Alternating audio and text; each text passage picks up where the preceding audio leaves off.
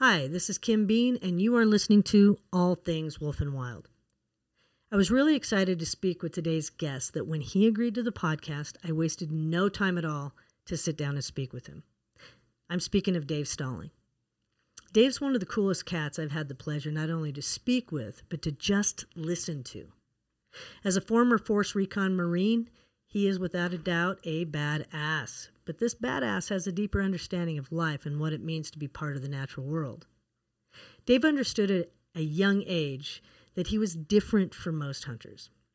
He understood then, and even more so now, the need for grizzly bears and wolves, the need for complete and balanced ecosystems, and that it wasn't just about the kill, but it was about walking with nature.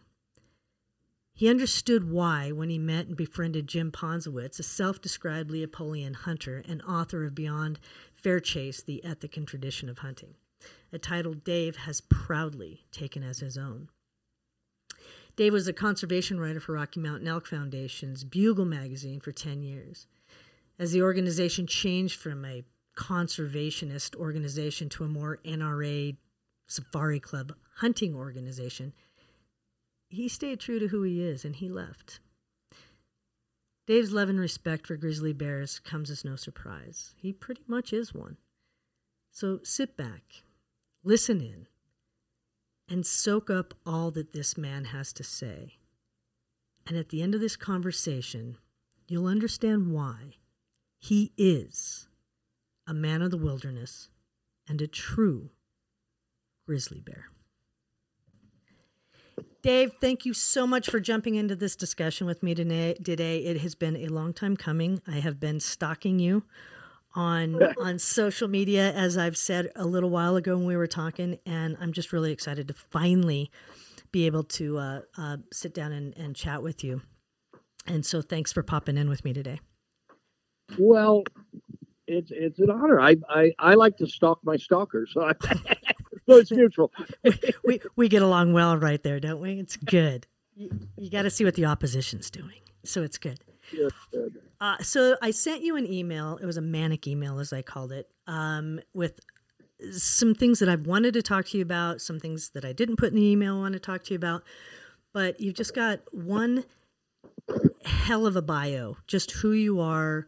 I love your, best way to put it, your in-your-face way of speaking. It's kind of who I am, which I love. So I'm just going to jump on it. You are literally, you're an outdoor loving guy. You're a tree hugging fisherman, Leopoldine hunter. You're a Force Recon in the Marines. You are the president of Montana Wildlife Federation. You worked for Trouts Unlimited. You worked for Rocky Mountain Elk Foundation, among a million other things that you've done. You're so well-rounded in the outdoor arena. So honestly, one of the first questions I want to ask is simply, how did Dave become this outdoor enthusiast? Well, I credit most of it to my dad. I grew up on the Connecticut coast, and my dad, who had been a World War II Marine and never finished high school, but had always wanted to be a forester. He was intimately familiar with all the things wild around Connecticut. He taught me all the trees and wildlife, and we did a lot of fishing for striped bass off the coast of Connecticut, which Wow. are a unique species that migrate up and down the East Coast. And we would, when they come through in the spring and the fall, we would often go out as the sun was setting and not come back till the sun was coming up in the morning. We'd fish all night for him off the islands. And he, of course, we'd talk all night while we were fishing. And he not only understood the movement of the stripers, but he would teach me about things like the importance of estuaries and salt marshes and the egrets and the clams and crabs and everything else that, lived out there and all the connections. And so I guess my dad. And that piqued my interest in things. And then I just, continued studying it and reading all I can about it and experiencing all I can. I did, I think I went on my first solo backpack trip in the winter in the White Mountains of New Hampshire when I was 15. Wow. And I remember my parents arguing about that. My mom didn't want thought I could handle it. and I was also involved in Boy Scouts and was an Eagle Scout and just really developed a strong love and passion for wild things. So That's, you know, so your dad was your earliest education. I mean, not just showing you how to fish and teaching you how to fish, but understanding the you know, the diversity of around where you were at and understanding how these animals migrated in and out and so on and so forth. So you had a really early education just in that from your dad. That's pretty amazing. he became really both angry and sad, which I can really relate to now as he watched, estuaries and salt marshes being filled in and developed. He would get very sad and point out, I remember there was a big fancy golf course not far from our home that he would tell me stories how when he was a kid it was a salt marsh and he'd go in there and catch snapper bluefish and blue crabs, and it was very sad that it had been filled in and turned into a golf course. And he became very active in traveling up and down the New England coast, pushing for the protection of striped bass. Back in those days, there was a lot of PCBs being put into the Hudson Bay and the Chesapeake Bay, where striped bass, spawn and spend the first 3 or 4 years of their life. And stripers were declining. He noticed that we were catching lots of really big striped bass, which most fishermen want to catch, but he noticed that there were fewer and fewer small striped bass every year. He didn't have a formal education, but he understood things and he saw the connection that this was not good. And he also fought to protect the things that he loved and cherished. I got that from him. That's amazing though. We don't, sometimes I think we grab a lot from our upbringing, but to actually have a parent that instilled so much of who you are today, if you think about it, that's pretty amazing. Was your dad a military? You said he was a military man as well, because you went into the Marines. What age were you when you went into the Marines? I was actually 21. My dad was a World War II Marine. He fought on Iwo Jima, Saipan, Tinian. Oh really my gosh! Horrible battles, and of course, he didn't want me joining the Marine Corps. I bet he didn't. He was very upset when I did, and my mom said one of the only times she ever saw him cry is when he found out I got into Force Recon, because that's the Marines sort of special ops, and he did not want me doing that. But he was also proud of me, so it was that kind of a thing. Yeah, I mean, Force Recon. I mean, Dave, those are some badass boys. Well, we are, but yep. Well, first and foremost, thank you so much for your service, and I mean that completely and wholeheartedly. Just looking around what's happening in our world today with Ukraine and everything else, and just how painful just all, the wars we've been in constantly, and the pain that brings, and so I thank you for that. Weren't you in the Air Force? I was in the Air Force. I was in the Air Force. I was one of those young kids. I went into the military to get out of Cheyenne, Wyoming, where I was born and raised, and to actually get away from family for personal reasons. I thought that was the way to get out from underneath the clutches of family that didn't understand the whole gay issue, to be honest with you. So I went in for all the wrong reasons, but yes, I was in the Air Force, and unfortunately they hated me enough that they sent me right back to Cheyenne, Wyoming. Oh, that's so unfortunate. It was quite unfortunate, because I thought it would get me away and let me go and play amongst the different countries and everything else. And they were like, you know what? You're a mouthy kid. You can go back home. And so anyway, so I ended up back in Cheyenne again. So, but that's okay. I went in, I got out. I think if I look back, I really should have treated it differently. But as a kid, I was like, just get me out of this. So, but yeah, not a Marine, and I didn't do anything fun. Yeah, so, it's funny. I'm a little bit of a wise guy with this, but sometimes when people say thank you for your service, I jokingly, I kind of want to say, why are you thanking me? Did you work for Halliburton? No. Oh, God. Oh, the red trucks. I know people mean well, but sometimes I don't know what to think about it. Well, you know what? You did stuff. And I mean, where were you stationed? I know you did some pretty active duty stuff. So Well, we were based out of Camp Lejeune, North Carolina, but we traveled all over. We were involved in operations back in those days. It was all during the Reagan years. Yeah. I read stuff and the Beirut bombing when 225 fellow Marines were killed in Beirut. And so we spent time in the Middle East and Central America, and all those things that, as I'm older now and look back and understand history better, sometimes question our involvement in what we were really doing. But that's that's the downfall of being a veteran. If you start questioning things. But I think it's the main reason I got out. I that old quote, ours is not to question why, ours is to do and die. Well, I started questioning why too much. I think that's why I left. I think we need to question why a lot. Yeah.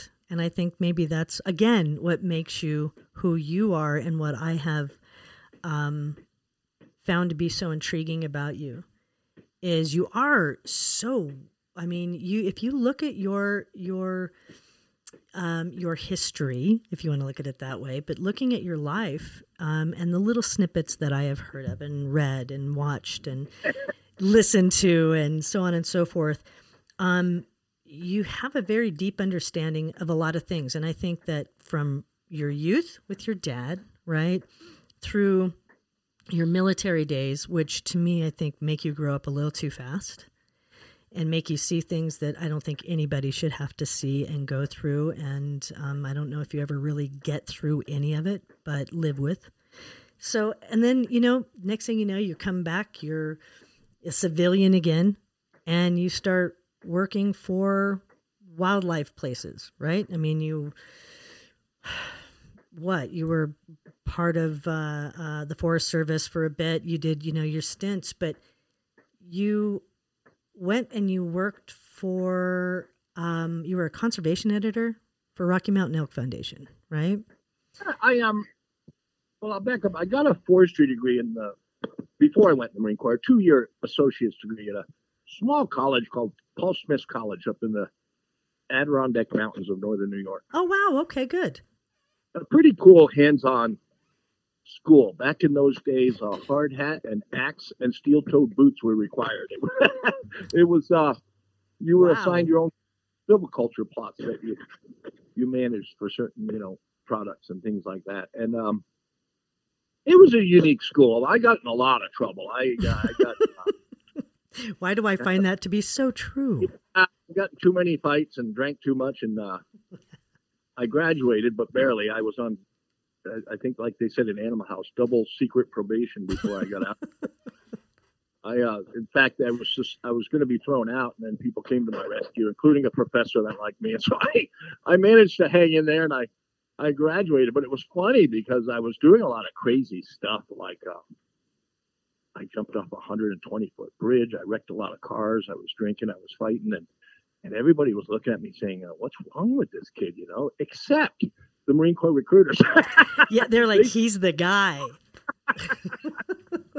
So that's how I kind of ended up in the Marine Corps. I thought, hey, the recruiters like me. So, off I went. And but then, yes, when I got out of the Marine Corps, I moved to Montana. And mostly because by then I had just read and heard so much about the wilderness that still remains. Wolves. Those were things I wanted to be part of. So I ended up going to the University of Montana. I got a degree in journalism. And then I ended up working for the Forest Service.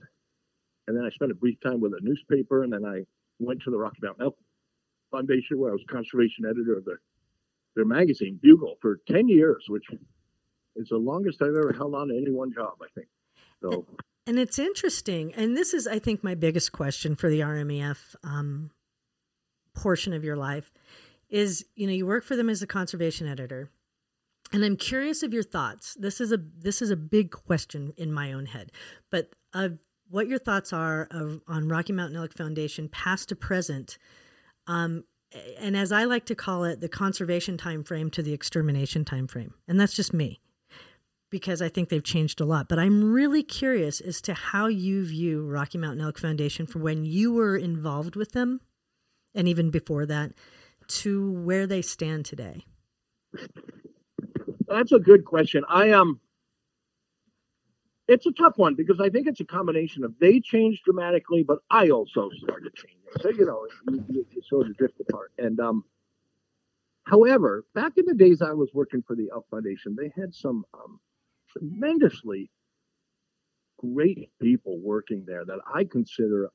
And I'll back up for a second. I had a good friend named Jim Posowitz who died last year, but he was kind of a leader in the hunting and hunting ethics world. He wrote Beyond Fair Chase, The Ethics of Hunting, and a lot of other books. And we had become good friends early on, and he was like a father to me, a mentor, a great thinker, a great guy, a funny guy.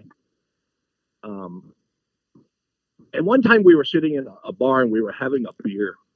And I was telling him how I didn't really fit in the hunting world with all these hunters. I didn't know why, even though I was a passionate hunter and killed elk every year with my bow. And he kind of looked around to make sure nobody was listening, kind of pretending, tongue in cheek. He was sort of smiling, and he leaned close to me and said, "You know why, Dave?" And I said, "Why?" And he said, "Because you and I, we're Leopoldиans, and there aren't around."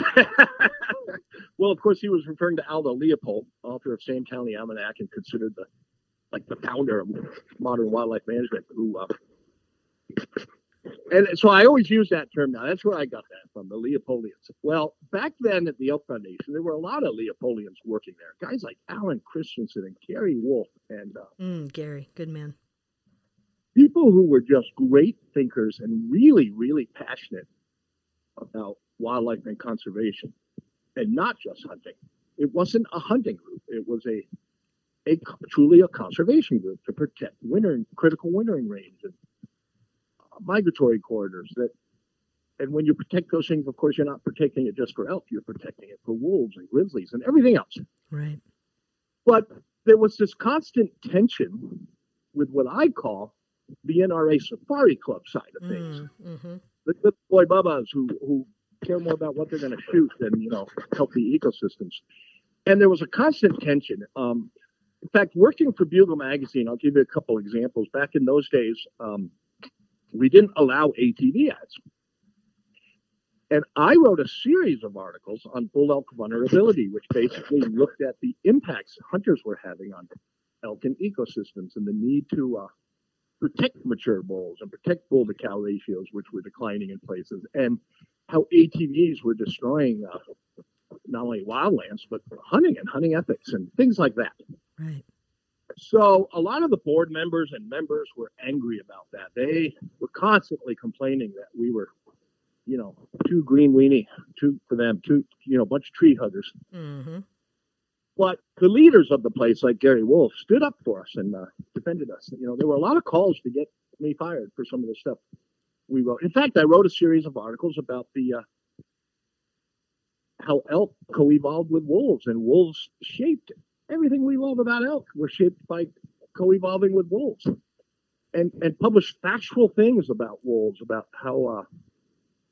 For example, there was a study done in Canada where they looked at a herd of elk, I think near Riding National Park, that was living in an area where there were no wolves, mm-hmm. and a similar herd of elk in a place where there were wolves. And what they found was that the mortality in those elk herds, the number of elk dying every year, was pretty equal. In one herd where there were no wolves, there were maybe more elk dying of winter kill. In the wolves where there were wolves, there were more elk dying from wolves. But in the long run, it was similar. And to use biological terms, they found that the mortality was with wolves was compensatory, not additive. Oh wow. Okay. Yeah. Yeah, and so we were publishing a lot of that kind of stuff. Well, people were getting really angry because a lot of hunters hate wolves, and truth doesn't matter for a lot of them. So there was a lot going on, and then the board of directors was sort of taken over by the Safari Club NRA crowd, for lack of a better word, the sort of bubbas. one day we called it Black Monday. One day we came into work and all the really good guys like Gary Wolf and Alan Christensen, they were fired. Mm-hmm. And I left. I packed my bags. I said, I can't, work under the new leader. They were replaced with big businessmen and NRA types and Spartan Club types.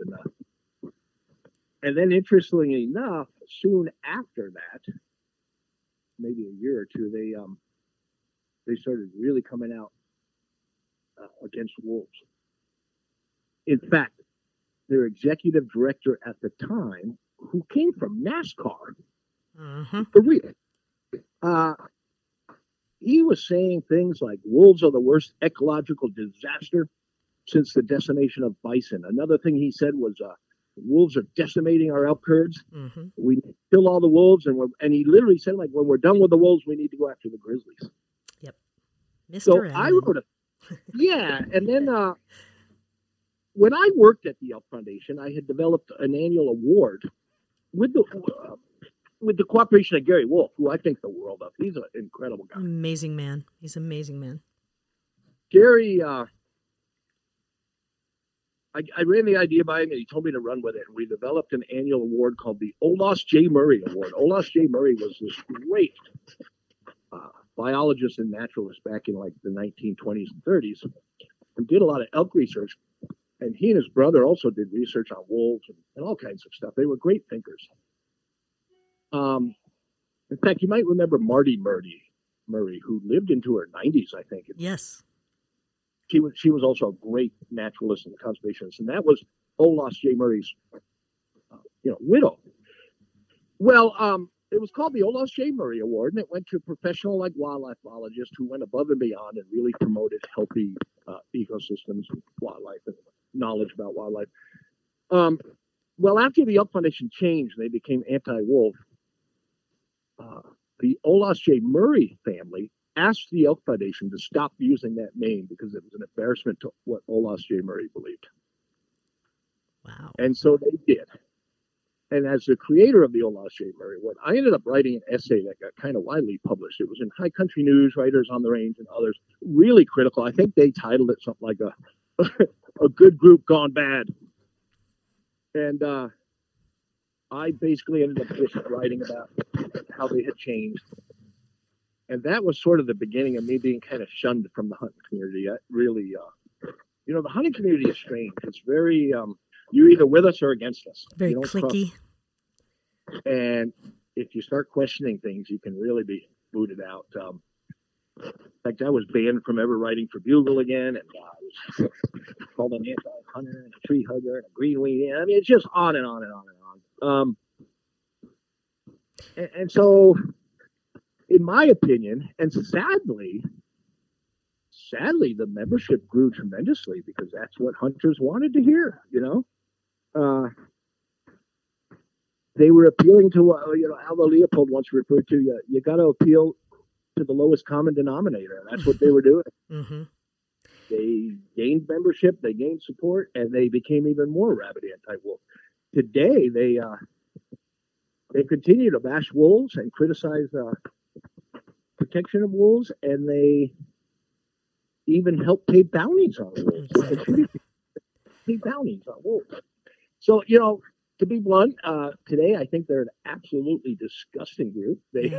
Yeah. That is nothing like they used to be, and in fact represents everything that's gone wrong with hunting and hunter-driven so-called conservation.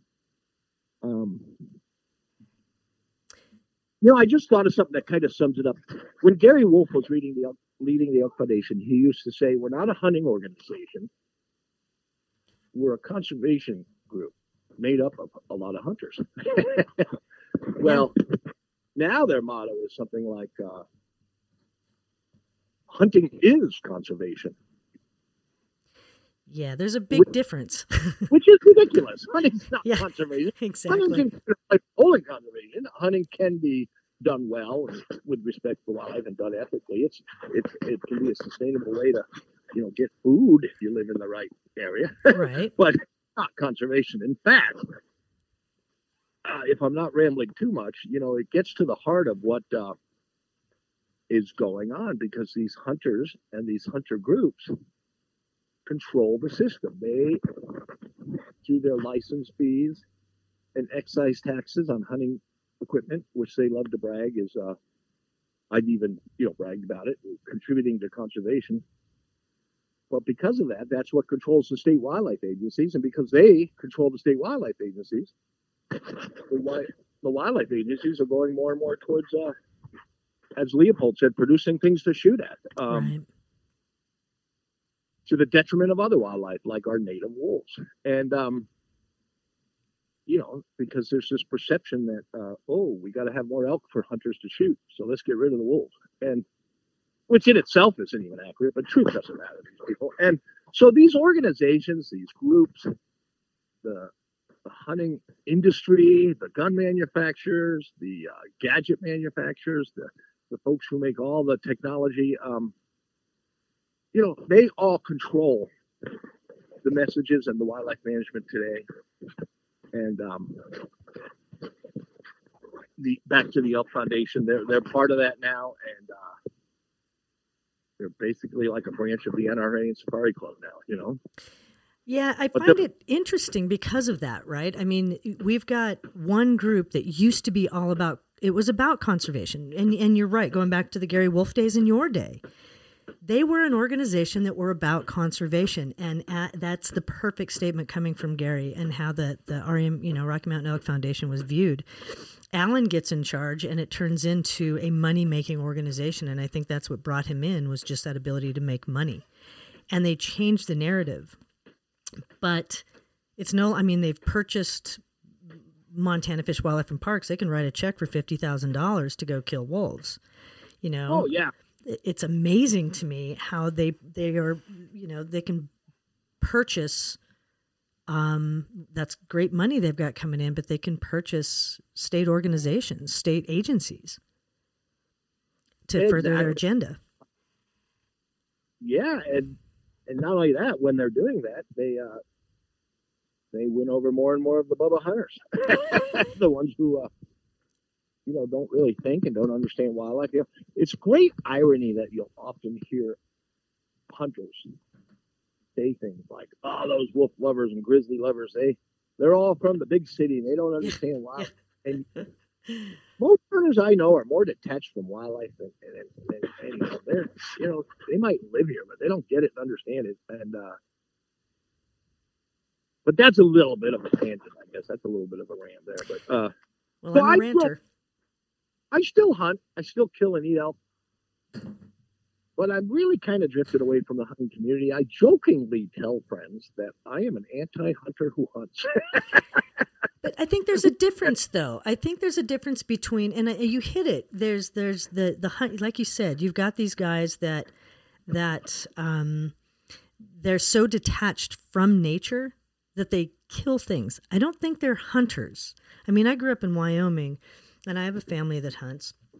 And, it's part of the experience. And I want you to explain something, because I don't know if everybody really understands the Aldo Leopold and who he was and all that. But, the Leopoldian hunter, what is the difference, just to explain to the audience, what is the difference between that and a hunter that you see today, or as I just call them, killers or people with guns? Oh, gosh, I can't really speak for Leopold, of course. And, in my older years, I've even come to sort of question some of his work, but I think that's healthy. Another little tangent, but a friend of mine who's an anti-hunter, it doesn't understand why I hunt at times, but we have wonderful conversations. Do you know Judy Malone by chance? I know the name, but I'm not sure I can pinpoint. She runs a wonderful group called Tourists Against Trophy Hunters. Oh, yes. Thank you. Yes, I know who she is. Great. She's a very wonderful, intelligent woman. We have great conversations, and she introduced me to a writer from Canada named John A. Livingston, who died, I think, maybe in the 60s or 70s. But he was sort of the Rachel Carlson of Canada, this great thinker and writer and philosopher and professor. And he wrote a fascinating book called The Fallacy of Wildlife Conservation.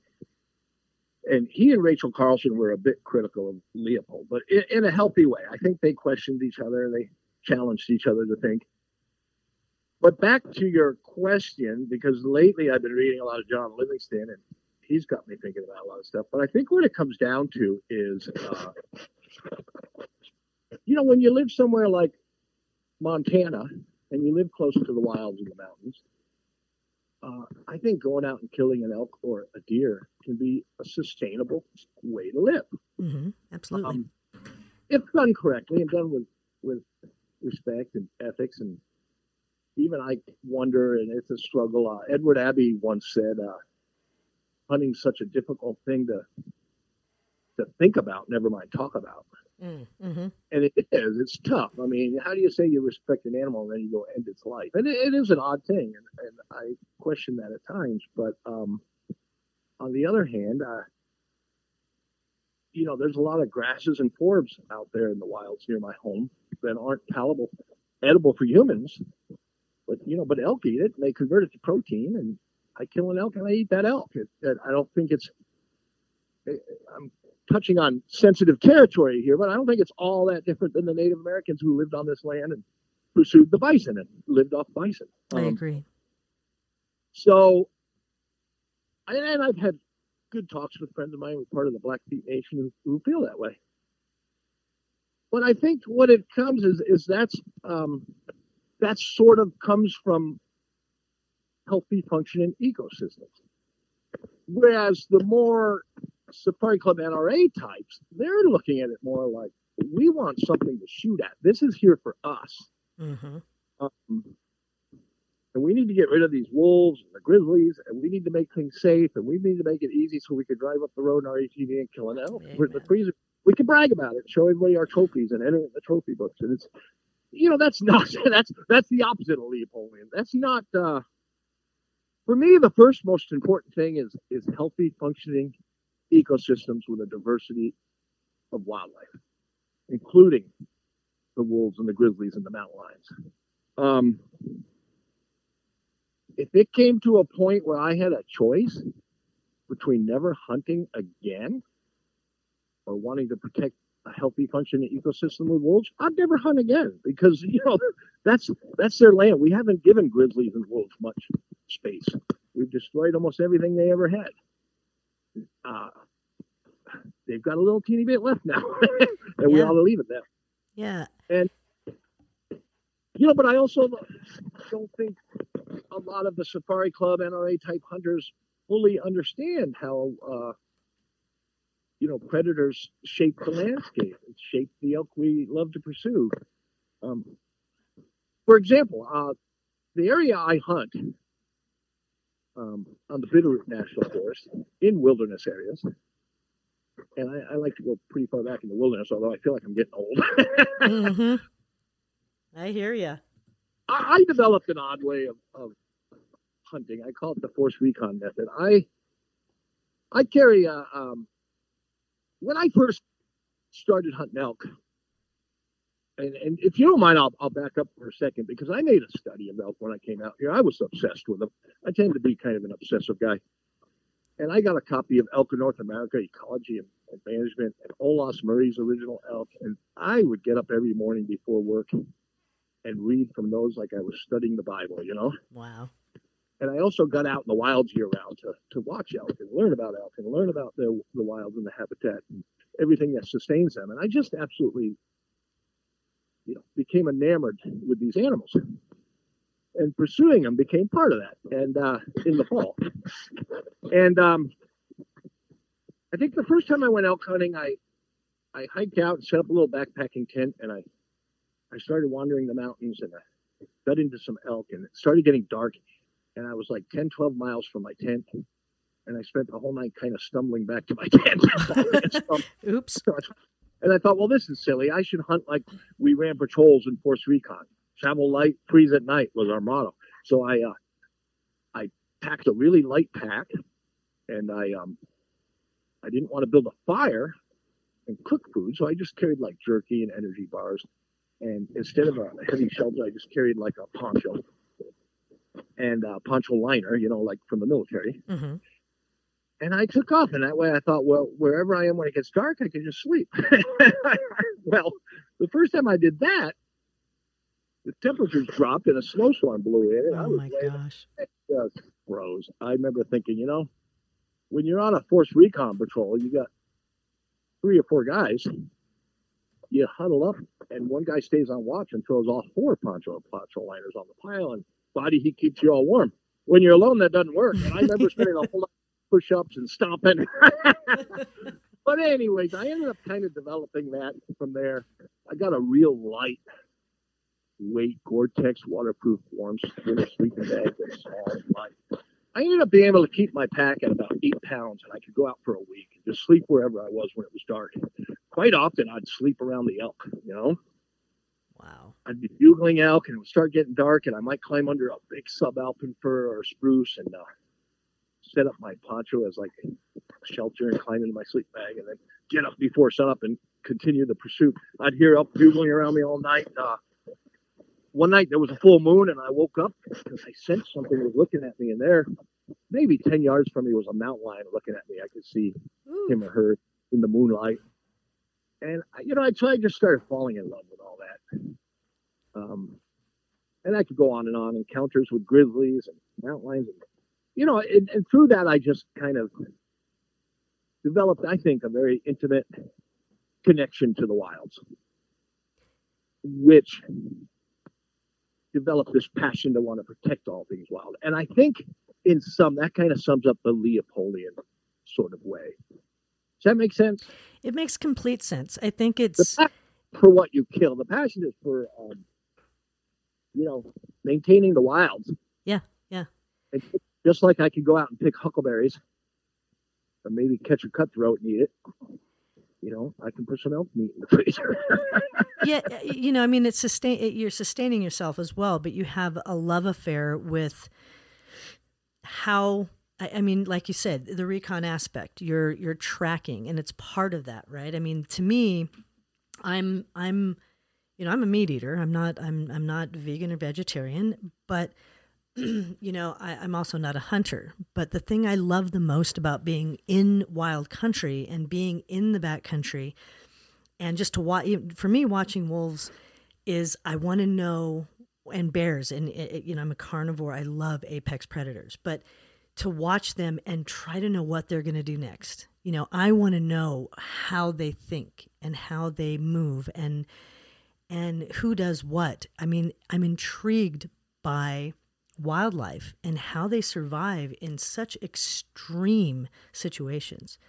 We as humans, we're horrible. We couldn't do that in so many ways. And to me, that's what I love about wildlife I want to know. I would love to be able to storybook, sit down and talk to a wolf and know, that kind of a thing. So the best way to do that is to pursue that, but not with a gun, that kind of a thing. And it's no different with elk and deer and, skunks and you name it. I'm in love with that wilderness and the sounds and the smells of the wild and all of those things. And that's what I think is important about, I think, the way you look at things. And as you said, if you had that choice, if you had to make a choice, you would put down the gun so that we could have these incredible environments and ecosystems to make them complete.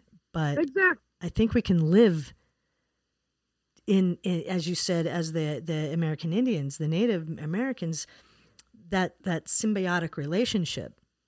And I think we need to find a way to that. But we have so many people on the landscape that are entitled. And I think you pinpointed that with the way, as you put it, the NRA Safari Club style Rocky Mountain Elk Foundation, which is, it's mine and I'm entitled to kill it and have it. And don't tell me because I've got the money and I'll show you it's mine. That kind of a thing that's happening right now. Yeah, and sadly, even some of the better hunting groups, like Backcountry Hunters and Anglers, started off with pretty good intentions.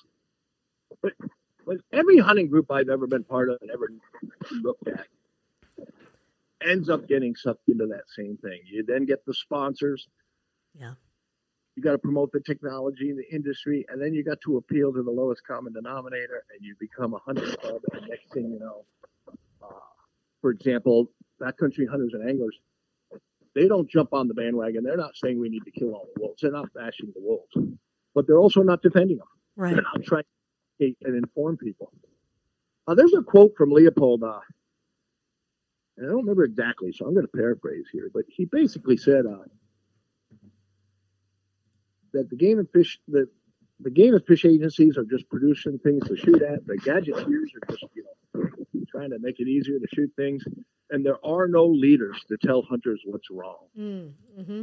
And there really isn't. And if you try to be that leader, you're given the boot. Yeah, you'll be cut down pretty quick, and it's really too bad because there is an agenda, and I'll get into that in a little bit because I think that my thoughts and feelings as to where we're headed are a little frightening, and I really, really can't wait to hear what you think about that. But when it came to groups, I mean, you were the president of the Montana Wildlife Federation. I mean, when you go into that, what was your thought? I mean, as president, you have, what were your thoughts that you want to do? What was your agenda? What was your goals? And did you reach those goals? And again, I'm going to say the same thing. Where do you feel the Federation was and is today? That's interesting. The Montana Wildlife Federation is one of the affiliates of the National Wildlife Federation. Right. That goes way back, to the early days of conservation, the days of Theodore Roosevelt and all that. And I think most states have an affiliate club. Mm-hmm. And then it's interesting because those state affiliates then have affiliate clubs around the state. Like the Montana Wildlife Federation has 30 some odd clubs around the state of Montana. Like Butte Anaconda Sportsmen, Hellgate Hunters and Anglers, which is a group I helped found here in Missoula, Anaconda Sportsmen, those sorts of things. And it's an interesting concept because it's sort of this big wide cast net and affiliates where there's constant tension between the, kind of the good old boy hunting and fishing clubs and then the Montana Wildlife Federation up to the National Wildlife Federation. And they do a lot of good. And I think they still do. I got involved because back in those days, elk ranching was becoming a big thing in Montana. Mm-hmm. So the private fenced enclosed elk where rich people pay to come shoot up behind fences. Right. And there was one near where I was living at the time in Darby, Montana, called the Big Elk. And I became absolutely disgusted by that. And I started learning more and more about it. And there's so many issues related to it. There's always escapes. A tree falls across the fence and elk escape. And they can hybridize with our wild elk. Because they're enclosed in small areas and bunched up, they're more susceptible to various diseases like tuberculosis, chronic waste disease, Cryptosporidium, and so diseases were breaking out, elk were escaping. And that initially what got me involved with the Montana Wildlife Federation because they were the only group really speaking out against it. And to make a long story short, we did end up organizing a strong effort back in 2000 called the Game Farm Initiative, I-143. Our motto was I-143, keep elk wild and free. Yep, I remember it. And another was real hunters don't shoot pets. And we won, amazingly. We won that. I don't think we would today, but people rallied to the cause and we put an end to game farming in Montana. It's one of my more proud accomplishments. And I didn't agree with everything the Wildlife Federation did, and sometimes the meetings would get pretty heated of all the board members. But overall, I love the concept of bringing diverse people together to find a common cause. Like my friend Jim Poswitz used to say, if we all agreed, there'd only need to be one of us. That's true. And, so true. And we'd have great debates and great challenges. And I still think the Montana Wildlife Federation is doing a lot of good stuff. And I still think they try to promote a good, ethical, Leopoldine way of thinking. But now, jump ahead a few years, I served as president of the board. Then I went off and did other things. And then a few years ago, I came back and was hired to be on the staff as a field director. And they had an executive director who I don't think liked me too much. And I my views got out about grizzly bears. I wrote a piece about why we shouldn't be hunting grizzlies, and I got fired. Oh, you went against the grain again. Way to go, Dave. Well, because, in that particular instance, the things I was saying were against their policies. So, Right. yeah, I get it. I understand it. I didn't like that executive director. He's now gone. And I'm not part of that group anymore, but I see a lot of stuff they're doing, and I often support it. I'm not with them on predators. They do support wolf hunting, and they do support delisting and hunting grizzlies. And that goes against everything we know about the science and ecology of those species. And so anyways, I've come to admire them, but not part of it anymore. So do you believe that, or what do you think? Not believe. Do you think that the same thing with Federation and everybody else, all these different hunting organizations or conservation organizations, whatever they want to call themselves, this inability to break away and say, no, science does not dictate we need to hunt wolves. Science does not dictate that we need to be hunting grizzly bears. No, we want to stick with science. Why do you think these organizations or these groups refuse to stand away from the status quo with the safari clubs and so on and so forth? Why is it that that's the case? Well, I do think groups like Backcountry Hunters and Anglers and the Montana Wildlife Federation are far apart from Safari Club NRA. I would never put them in that category. Right. But they still won't stand up. They still won't stand out and say, this isn't okay. Why? Why do you think that is? Two reasons, I think. And they're related. Number one is I just think they would lose too much of their support. Money. The hunters wouldn't support them. Mm-hmm. And then two, maybe there's three reasons. I don't know. One, two, I can't. I've always been that fast, by the way. There are reasons. 2, 3, I don't know. But whatever. Anyways, they would lose support. Two, and this is a weird thing. Sometimes when these groups like the Montana Wildlife Federation and Backcountry Hunters and Anglers, the better of the so-called sort of sportsmen's groups, when they start speaking out about things like, we need to understand the science and maybe we shouldn't kill all the wolves or even at times protecting wilderness, designated wilderness, etc. The other more extreme groups have a term for it now. You might have heard. They call them the green decoys. Oops, I think I lost you there. Nope, you're here. Are you with me? Yeah, they call them green decoys. In other words, what they're trying to say is they're not really hunters. They're like funded by these big East Coast environmental tree huggers, and they're just trying to fool you. Don't listen to them. They're green decoys. They're just and that became a big thing recently. Like, you're not really one of us. It's like, I don't care how many elk you killed. You're not a hunter, and it's just weird. And in response to that, instead of proudly saying, no, we are hunters and goddamn it, we love wilderness, they like capitulate to it a little bit. They don't want to prove those guys right. So they're very careful. I think it's, and this is, I think this is the concern that I have, is that we don't, so to just kind of propel into the next question, I guess, but my feelings and thoughts on the wolf issue, and to widen that, the predator issue in the Western states, it's more of a public lands issue. And in my feeling, I feel that it's the want to privatize these lands for profit. And that encompasses all of us, right? The non-consumptive and the consumptive land user.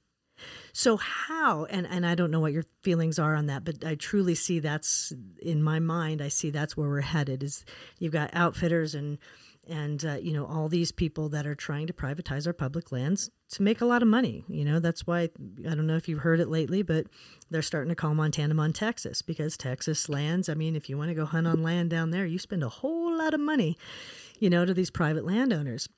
And so that's kind of where I feel we're headed, and we've watched it kind of growing over the years. And at some point in time, the consumptive and non-consumptive land user has got to get together and sit down, as you said, multiple ideas and different minds and coming at it from different angles and places. But we've got to be able to sit down and say, how the hell do we stop this?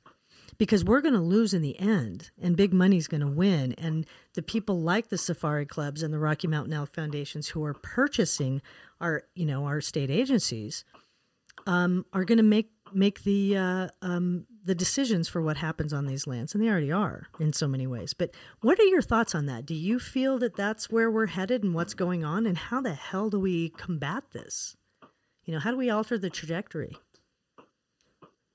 It's interesting because, I'll get right to it, but I want to back up again too. It's funny because when Aldo Leopold organized the very first game conferences in the United States back in the 1920s, there was a big battle between what they called literally the Pennsylvania system versus the Texas system.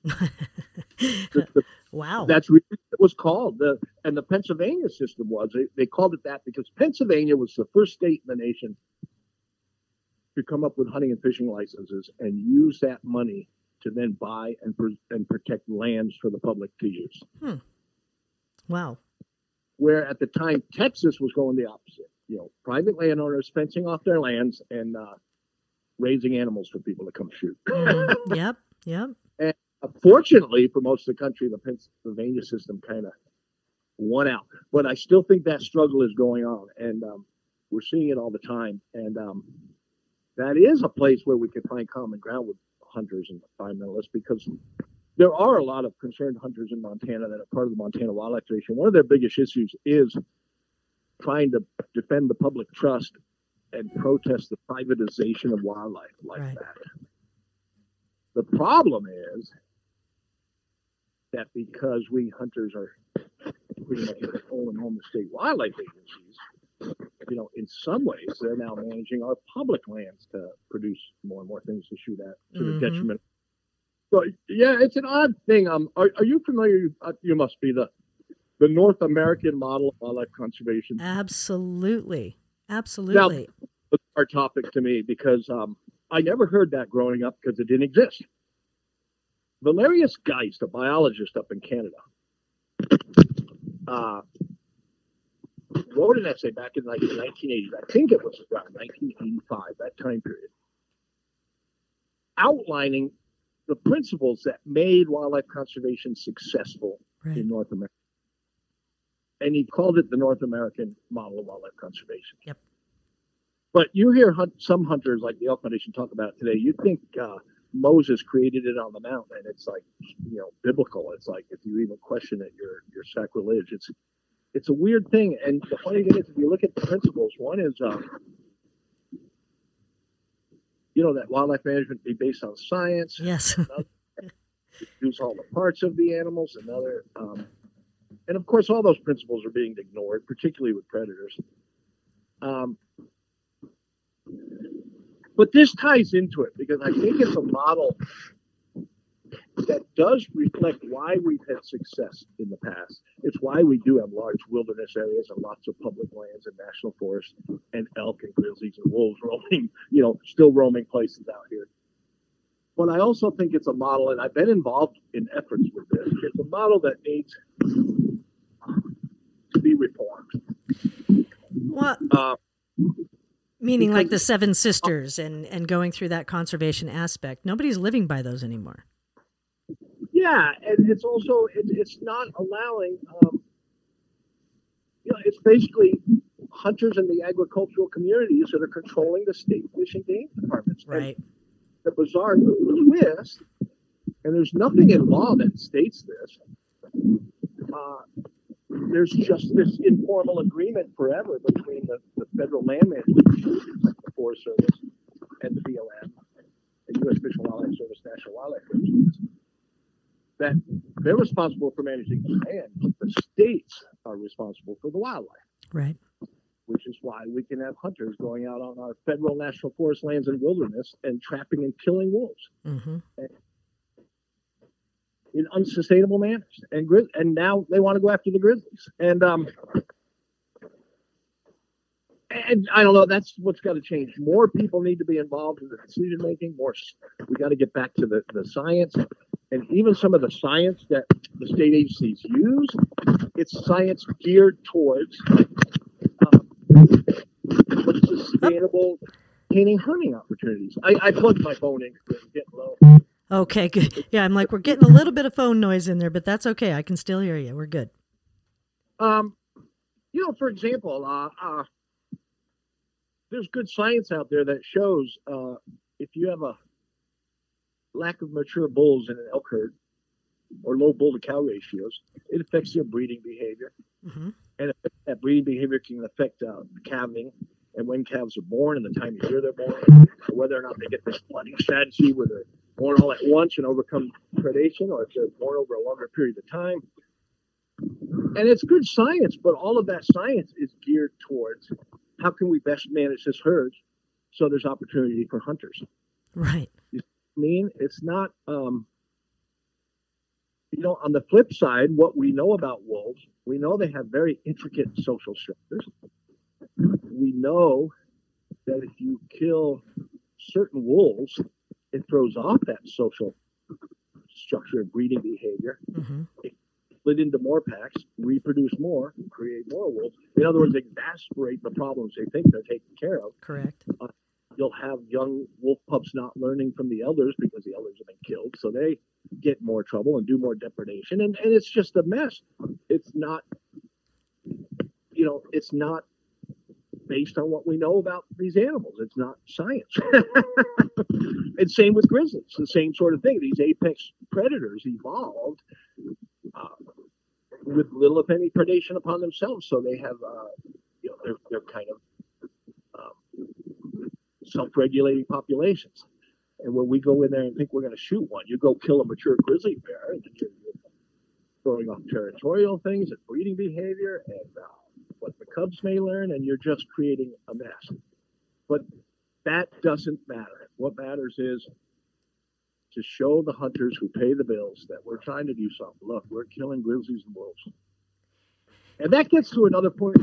To go back a little bit, when you asked why some of these groups don't speak out, also this sort of compromise mentality that, hey, look, if we let some of them kill grizzlies or let some of them kill wolves, they're more likely to support, wolves. And yes, it goes against the science, but the science doesn't matter. And hunters on one hand will say, we support sound scientific management. But then you give them that's science they don't like. It's like so many aspects in our society today. They only want to believe the science that reaffirms or confirms their preconceived notions. They don't really care about science. We look back. I mean, I have friends and folks that are very much in the wolf world, biologists, some of the greatest biologists out there, that their theory has always been, if we let them hunt, then tolerance will just follow. In other words, this hysteria of wolves will go away. And what we've seen, and we'll just talk about Yellowstone, the reintroduction of wolves and how that's, kind of perpetuated this whole scenario, with wolves on the landscape. But, that hasn't been the case, right? I mean, it has gotten worse. Wolves have become so politicized and have become that scapegoat for everything else out there.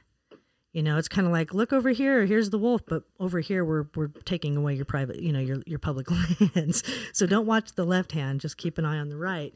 But I think that, it's not necessarily true that if we allow them to hunt and we give them these opportunities, then the tolerance will show up, will be there.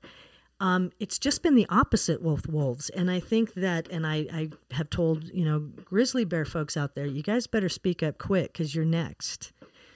And they are, they're already building these laws and putting them out there in the state of Montana, Idaho,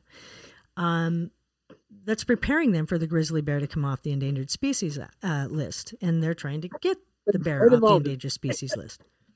So they just want to kill them all. And I'm just curious, is it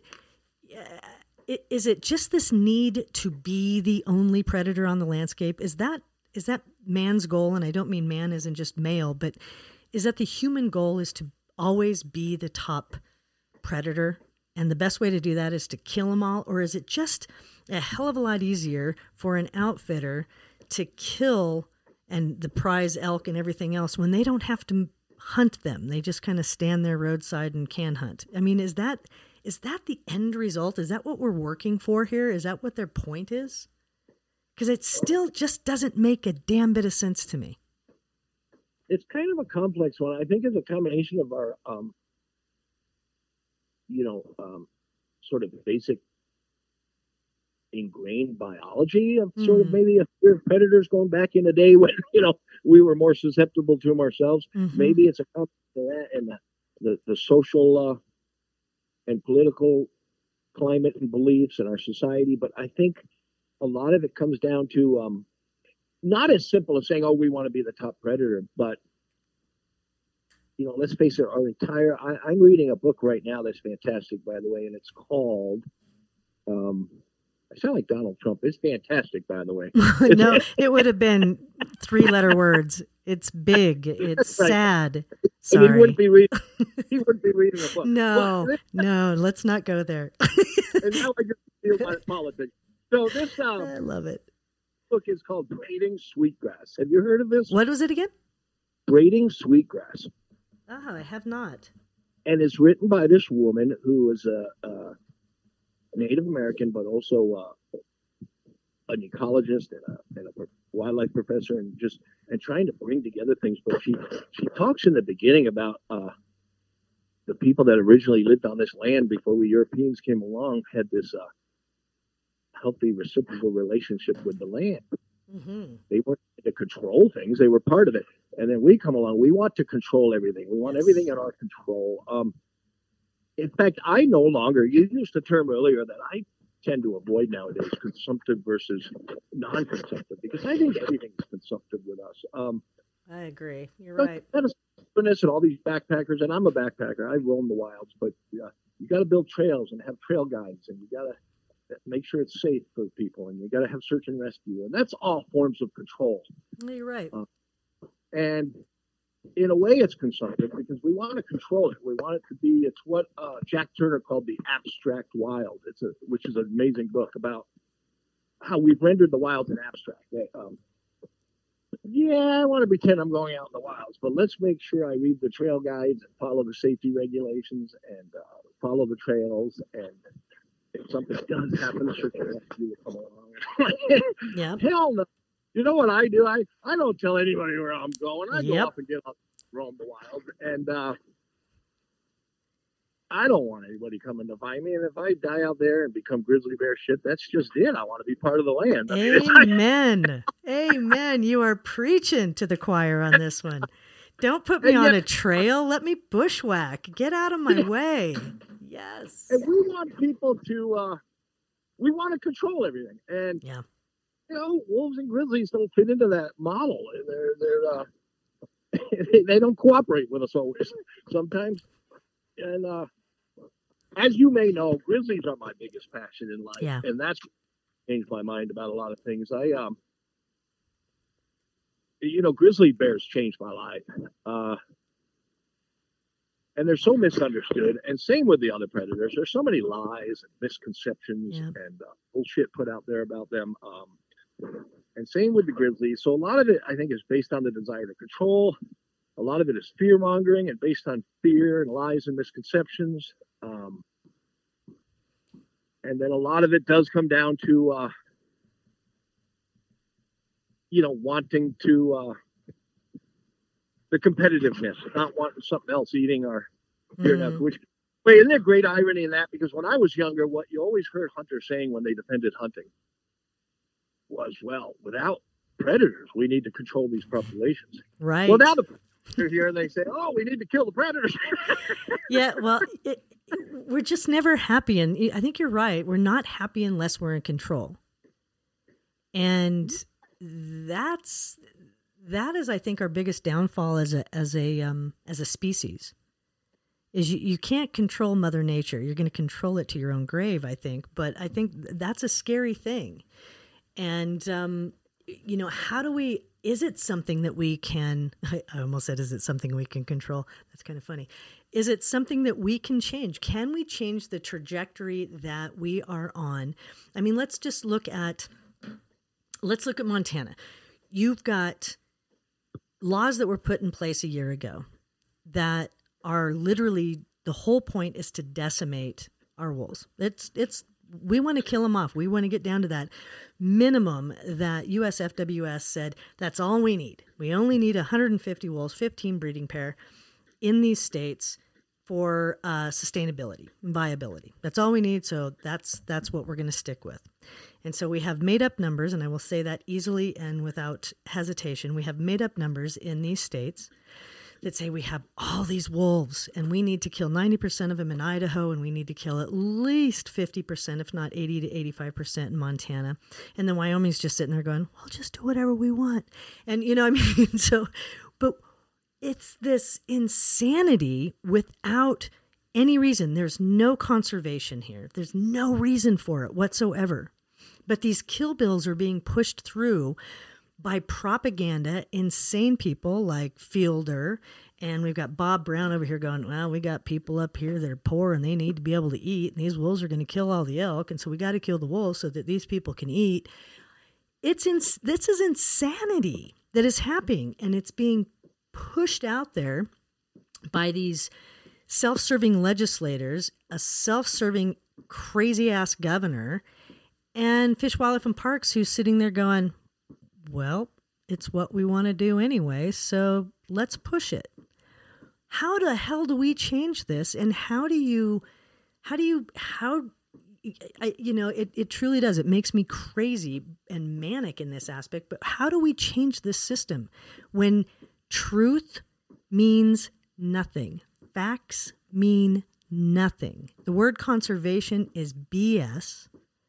Science is completely tossed aside. And it's special interest in self-serving people out there that are creating these laws and pushing them forward. So what do we need to do, Dave? I'm coming to you and I don't know. Sitting at your feet and asking you, how the hell do we change this? What would you do? How do we do this? I hope. I'm going to give a sarcastic answer. I was waiting for it. I'm begging for it at this point. Another great Aldo Leopold quote was something like, I'm going to paraphrase again here, but one of the problems with ecological education is one has to learn to live in a world of worms. Well, there you go. And so I joke with her, I'm going to get a lobotomy, so I don't have to live in a world anymore. But, it's, I just hope, I think we're already seeing these people are going to extremes with it, and I think we're seeing some backlash. Yeah, I wouldn't be surprised, and I'm really hoping that we can get wolves back on the endangered species list in Montana, like they recently did, in other parts of the United States. A couple of years ago, we won a big lawsuit to keep grizzlies on the endangered species list because the science and the scientists started prevailing a bit. As far as my role, I feel like the only thing I can personally do is keep writing, keep sharing my passion, and trying to get people to understand the truth. Right. I'm now part of a group called Wildlife for All, which is looking to reform our system of wildlife management so that more people can get involved. Because I think a lot of people in the United States are opening to learning more about wolves and grizzlies and the ecology and the biology and how horrible we're treating them, and getting involved in helping influence things. On the state level, it's a trickier thing because sure. Montana, for example, we've become like Idaho. We've recently gone much deeper red than we've ever been, Yeah. and I think it's partly because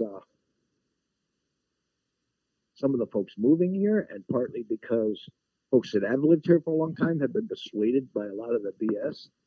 And why am I saying BS on your blog? Bullshit. There you go. Right. Exactly. Yes. I meant podcast. Sorry. No, But, I got you. I got you. And I don't know. It's crazy. This governor we have is insane. He not only illegally killed a wolf, but now they're trying to illegally kill the mountain lion, and he doesn't care. And he's the same guy that body slammed Yeah. assaulted the reporter. Yeah. And you'd think that would make a difference, but instead I see a lot of people cheering him on, like, "Oh, we love this guy. He's great. He kills wolves and mountain lions, and he assaults reporters for asking him questions. Those reporters shouldn't be asking questions." It's like, Yeah. I don't know. There's days I just gotta pack up and go into the wilds and get away from it all. Because you're right. It's like truth and facts don't seem to matter. No. And we've got to find a way to get back to that. And I think that, in my opinion, the Wildlife for All, to me, that says everything, right? If we can get this together and everybody, again, there's enough room out here to be able to, I mean, let's face it, our Native Americans, they lived alongside these predators for hundreds of years, right? I mean, this is not something that's new. And there's that ability to see and understand that everything has a place and a need. And if we can't get back to that, we're lost. And in that aspect, I'm glad I'm as old as I am. You know what I mean? If we can't find time and space to coexist with everything on this planet, we're doomed. And so that's why I fight for what I do, is that I think that we need to preserve that for future generations. I mean, you've got a son. It's like that's got to change your viewpoint on life, right? And what needs to happen in the future. Yeah, and I think so. The answer to that, I guess, would be helping inform and educate people, helping get more and more people involved to shape and influence the politics, getting more people to demand change and they understand the need for change. I think nationally, if you look at nationwide, I think the love for animals like grizzlies and wolves is there. Yeah. Yep. People quite understand what's going on and they're too susceptible to the bullshit. But right. And then the other thing is to start, and there are groups that are working with ranchers and others to learn ways to better coexist in non-lethal manners with predators. And I think those are promising. Absolutely. I think we're going to see that a little bit more like in Colorado and where, we're already seeing problems and we haven't even done the reintroduction yet of wolves here, but we have ranchers here that have had some issues and they're working with ranchers who have worked in the coexistence field, and have done it successfully, and they're learning from them. And I think that's promising. I think understanding that animals are here to stay regardless. We are going to fight for them to keep them on the ground. We as taxpayers spent way too much money to have them go away only 25, 26, 27 years later. It's just not okay. But I think we need to educate. You're right. More. I hope you can understand that coexistence eventually should come to, like saying, how do you coexist with your spouse or your child? Well, it's based on love. Right. We coexist by understanding and accepting and learning to love and cherish what these other things are. I mean, I can't imagine a world without grizzlies and wolves. Oh, God, I can't either. Some of my greatest experiences in the backcountry are simply because of grizzly bears and black bears. And, you can find that space. Just give each other a little bit of space and enjoy what you see. I mean, we have something there and we can learn so much just by unplugging for a while and tuning into the sounds and the silence, so to speak, of the backcountry. Nature is so important, and I fear that we're losing that by plugging into everything. As you and I were talking about earlier, as far as social media, I think it makes us not really look within ourselves to find out who we are and who we can be. And I think we need to find a way to teach people to unplug a little bit more and get out there. And that's part of the education you talk about. And I think, your Wildlife for All, I think that's something that we need to exploit some more. And get more out there with kids and adults too, obviously, but the future is in our youth, and we need to teach them more. Maybe that's the answer. It may not be tomorrow, but maybe it's, that coexistence. We plant the seed and they nurture it and make it grow. Maybe that's it. I don't know. I hope. And I think, even in the so-called non-consumptive world, like in the, I love to roam the wilds with my backpack on. Me too. And even that has been disgusting lately. I've been reading more and more about this whole thing. It's they call it through hiking, where people go as light and as fast as they can and post all these selfies and they're just missing the whole picture. They're just like trying to hurry through places as fast as they can. And again, it's they're not developing any kind of special or intimate knowledge from the land. We have to look at the land and the wildlife and the grizzlies and the wolves and the elk as our partners that we learn from. It's this book I was telling you about, Braiding Sweetgrass. Yeah, by Robin. What is it? Robin Wall Kimmerer. Kimmerer. Yeah. And one thing that jumped out at me was her grandfather used to say he was raised by the river, and he didn't mean alongside the river. He meant the river. Yeah. And I love that concept. Like, oh my God, yes, the trees raised me, the hickory trees, the maple trees. These are the things I love. They raised me. I learned lessons from them. It's not just, and that, I don't know. I'm just hoping we can all start leaning more towards that direction, where we see this as part of us, which it is.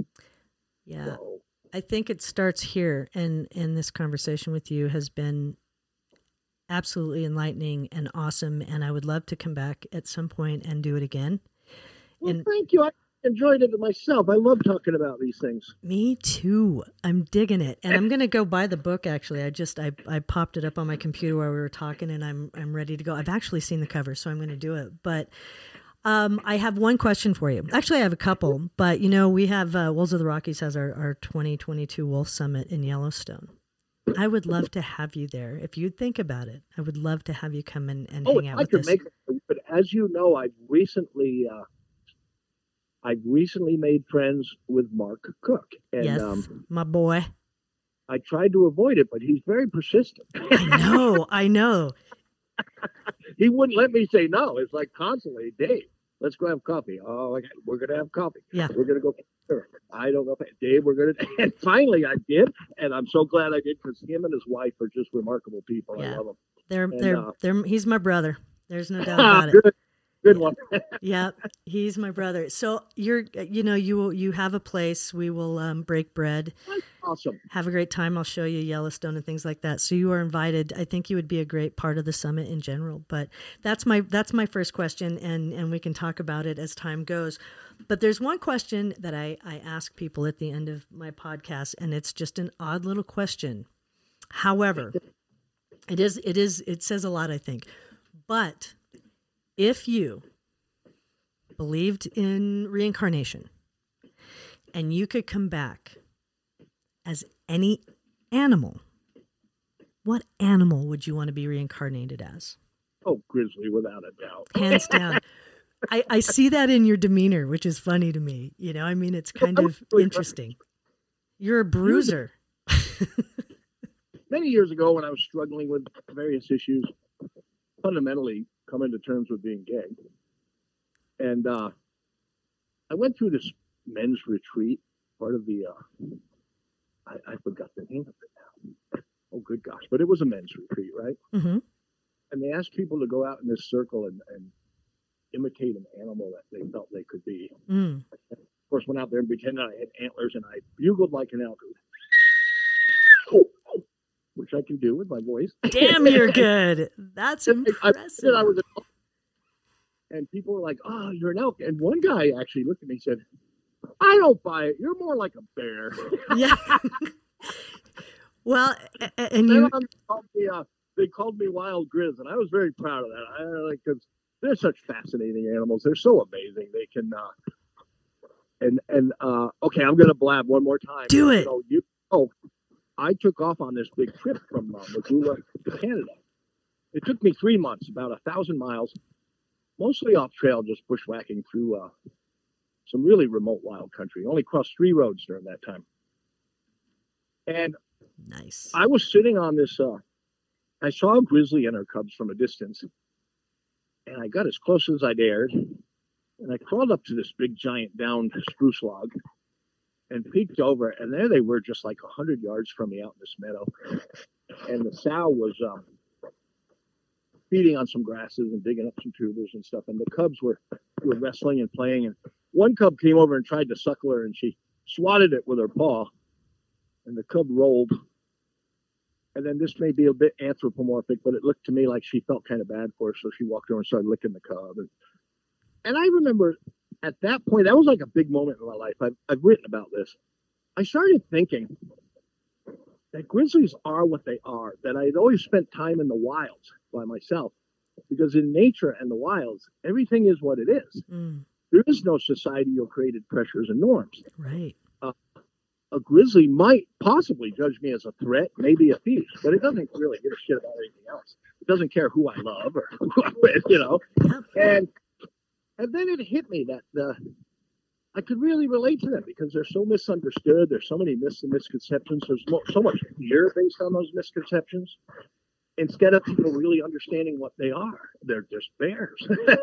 And at that moment, I remember thinking I had spent so much of my life defending and protecting the wilds and accepting those things. Why couldn't I accept the wildness in myself and what I was? Mm. And that, when I actually became comfortable with myself being gay, I thought, who cares? You're just a big bear, and you and I get it. Well, I actually had an essay published in The Advocate years ago. And, it's a serious essay, but it's sort of jokingly called "How Grizzlies Made Me Gay." Because they did. They changed my life. They made me think and realize I'm going to be who and what I am, and I'm going to be proud, and I'm going to be wild. And sometimes I get irritable and mean. Sometimes I even attack. But mostly I just want to be accepted for who and what I am and be left alone. And that's what we need to do with wolves and grizzlies and anything wild, I think that summed up everything that we need to be and do in life. So you've summed it up. I think we need to just poster that and put it out there. Perfect. I love it. Dave, thank you so much. I appreciate you like nobody else. You are my new favorite person on the planet. And I think I've got multiple things that you can actually write a book about yourself. You could call it Fears, Lies, and Misconceptions, or just we're just all big fuzzy bears. Let us just be, let's make this happen. Don't piss me off. I'll kill you. Yeah, that's the ending of the book right there. Dave. I am actually working, I recently earned my MFA in creative writing at the University of Montana, and my thesis I'm working on now into a draft of a book, and I hope I can get published. And it's tentatively called Out into the Wild, A Gay Marine's Journey Towards Self-Acceptance. And it gets into these very issues we're talking about. So let's hope something comes of it. I'll be happy to help it, and we'll do another podcast when it comes out. Hey, well, thank you, Kim. I look forward to meeting you in person. I've really enjoyed this conversation. It's going to happen real soon, Dave. Thank you, Awesome. thank you. I appreciate you like nothing else. Have a beautiful day. Mark's going to get jealous. No. He can stay jealous. All righty. Thanks, Dave. Kim. See ya. Bye-bye. Bye-bye. Thanks for hanging out with Dave and I and being a part of our conversation. If you guys have anything you want to talk about, anybody you want to hear from, please reach out to me at kim@wolvesoftherockies.org, and I'll be sure to get back to you as quick as I can. I want to thank GVM Lighting and SKB Cases, and I want to thank you guys for tuning in. And as always, until next time, stay wild.